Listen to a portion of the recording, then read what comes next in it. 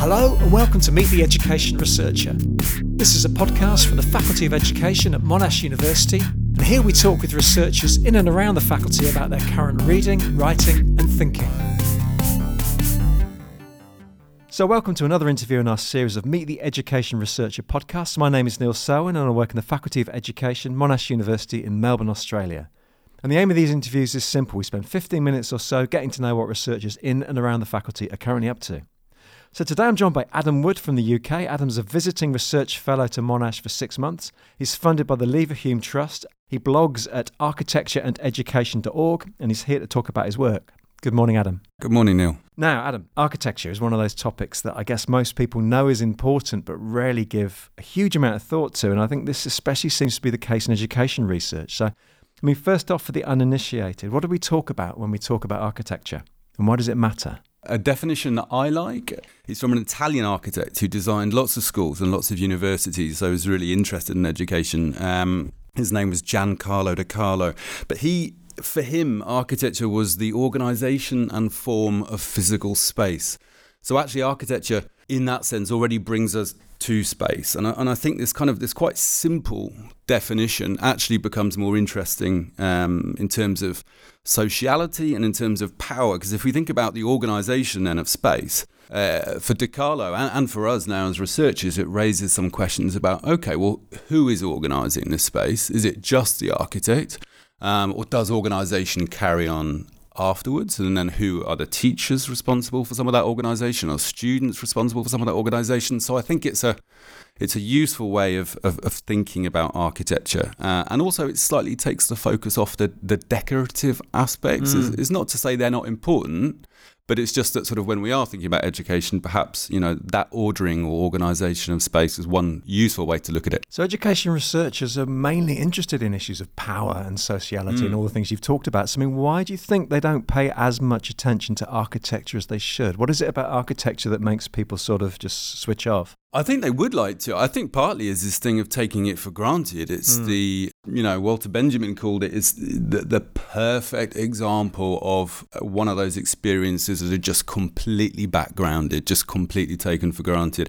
It's there all the time. The organisation of space happens outdoors as well, and we often take that for granted. So really architecture, I think, when you start prodding people or asking about their specific experience with it, then they actually become really interested because it's something that really can really annoy them or get them really happy. It's one of those things which it's there in their everyday lives and in their jobs. So I think it is interesting for them. But it's one of those things about how then do we kind of make our conversations more conscious of it, and how do we bring it to the forefront of what we're thinking and doing? Yeah, I think Marshall McLuhan talked about a fish never notices the water that it swims in. Right. So I guess architecture is kind of the same thing. Yeah. To what sense is there a specifically school architecture? Is there anything about schools that's architecturally distinct, say, from hospitals or prisons or office blocks? Okay, that's an interesting question. Also because it changes with time. So, for example, there used to be in certainly United Kingdom, there used to be architects who were, and there still are some of them, but within the Department for Education, who were talking all the time to teachers. That's still there a little bit, but lots of that that's not happening to the same extent that it did. So certainly when there was a huge growing population in lots of Western countries, there was a real concerted effort to position architects closer towards educationalists and educational practitioners and kids and students themselves and find out what they needed. That's died back in quite a few countries. So what's taken its place? Is it now a completely corporate concern? Are we getting architects just designing schools and then the next day they're designing shopping malls? You still get architects who are specialists in schools. It does happen. But it's not just architects. Architects themselves have suffered financially and they're struggling for work. Their own economics of architecture has changed hugely. Lots of buildings now aren't designed with architects. We know from, there is a move to make all kinds of efficiencies in buildings. So one of those is also to make buildings look nice, but not necessarily be designed well in their interiors in terms of how people are using space. So yes, I think there has been a sort of a rolling back of thinking about how can we make useful useful but sensitive changes to design for educational spaces. Yeah. No, I guess a lot of teachers and policymakers are less interested in kind of beauty and design, and they just want to know, I mean, does architecture influence learning? So, I mean, are there any headline findings in that respect? Are schools machines for learning? Yes, there is some. I mean, it's really complicated because as soon as you change space, you're changing all kinds of other dynamics. You're changing physical dynamics. You're changing the amount of light coming into a room. You're changing the flow of air. You're changing social relationships. You're changing where people can sort of sit, stand, or not sit and stand. So it's very complicated. But yes, there is a sort of significant strands of research that do look at that sort of try to quantify the variables. A lot of it tends to come back to sort of things about, yes, we need good quality light coming in, good quality airflow, and also people being able to adapt their environment. I think that's an important factor in people being able to feel as though they have control over their situations, is being able to modify. And that could be something as simple as being able to open a window, which sounds ridiculous, but actually in lots of schools nowadays, you can't open windows or adjust the lighting and change the blinds and things like that. There's a lot of the automation of the way the buildings are constructed means you just can't do that. So, but those are some of the sort of the classic ones. Yeah, still remain sort of lighting, air, the adaptability of the environment, and to some extent perhaps of course, how the building looks as well and feels. So, I mean, how have schools changed over the years? You said there was a kind of historical thing to this. I mean, in terms of the design of schools and the way that learning has changed, so I'm interested in terms of, have there been phases of school architecture over the 20th and 21st century?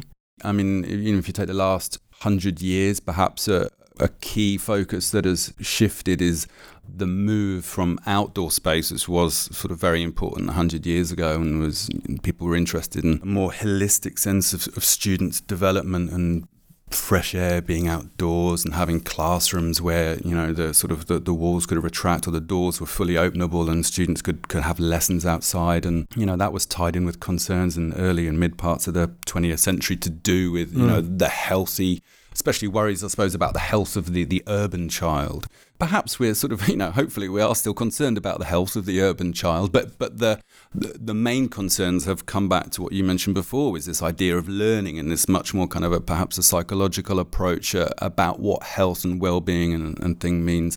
So that's one of the shifts. Definitely has been from a focus on outdoors towards actually the interior of schools.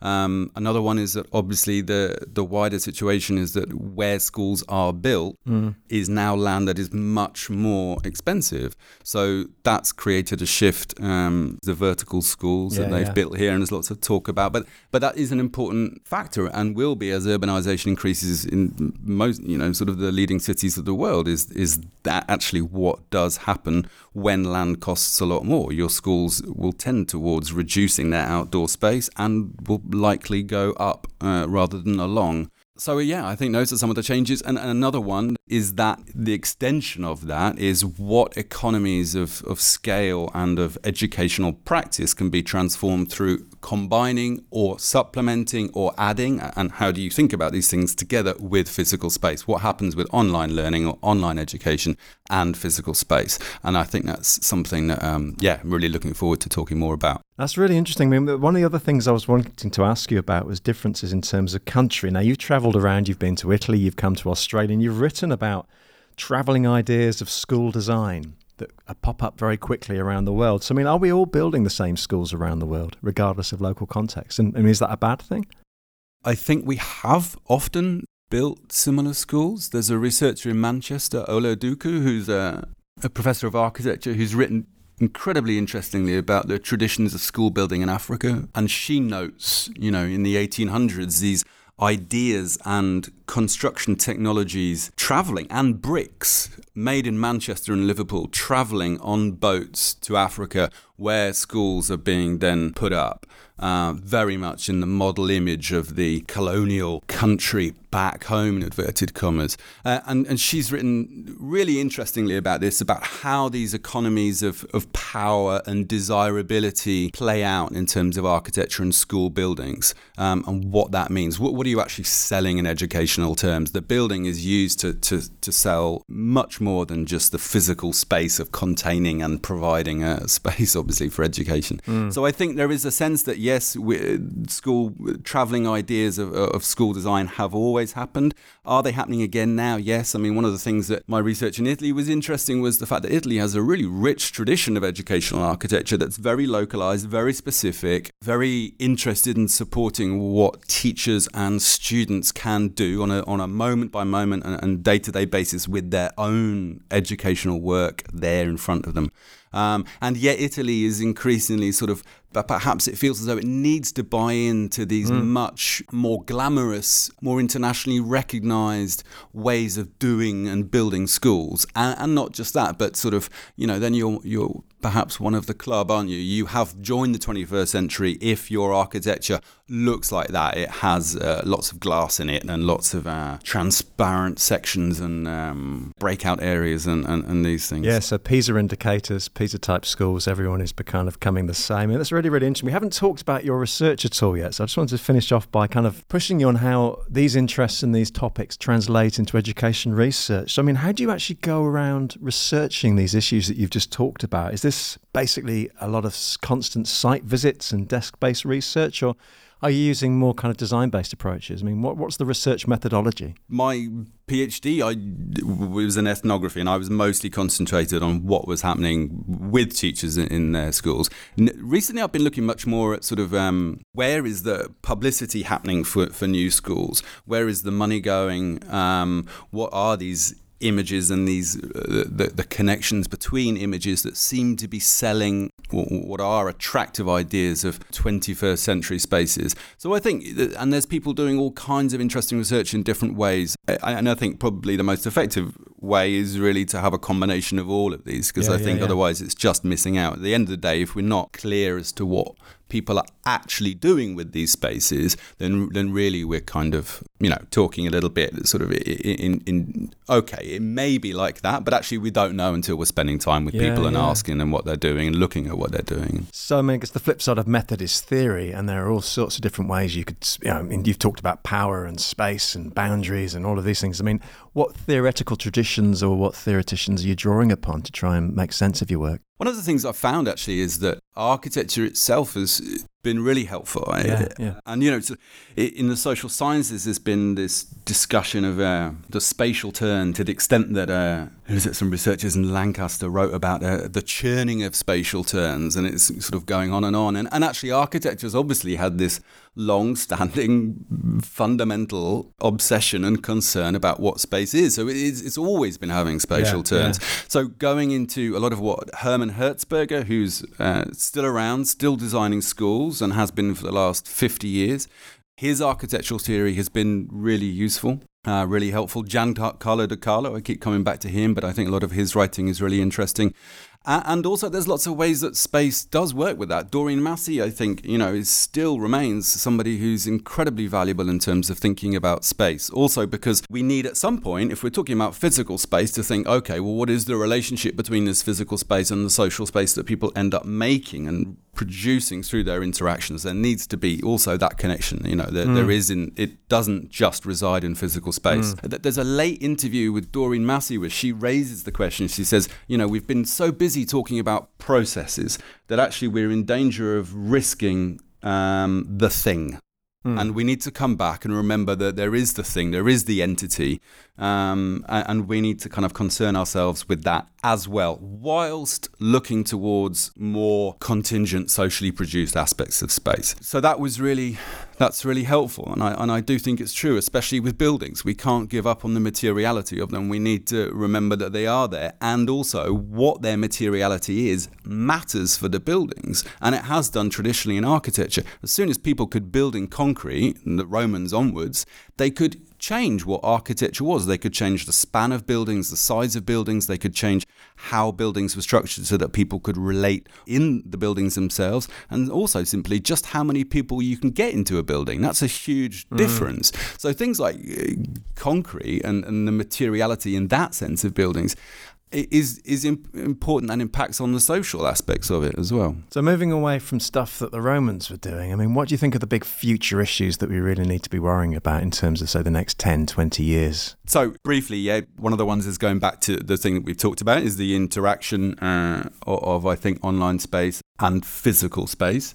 I think a big question that governments need to be asked at the moment is what their plans are for using money to maintain and make better the physical spaces that they already have. That's a really interesting point, yeah. And also their long-term stewardship of those buildings. And I think that's really important, especially in the light of Carillion, which is, in the United Kingdom has had us talking and rethinking again about the possibilities of what funding schools without necessarily going first to the markets for money, for private finance, but for using government finance, because that longer term approach changes the whole dynamics of school construction and school design. If we own the buildings that we build, our relationship to what happens in those buildings is invested with a whole sense of longer term thought. Yeah. So I think that's something that we can really think about is who and how are we financing our buildings? And this idea that actually maintenance rather than innovation is the most important aspect of infrastructure, but never gets talked about. Yeah, it's fascinating. Well, yeah. I mean, it's been genuinely interesting talking to you about it. This is a topic that doesn't seem to get much attention in education, but seems to me to be really, really important. So, I mean, good luck with the work in the future, and we'll keep an eye on everything that you do. Thank you very much.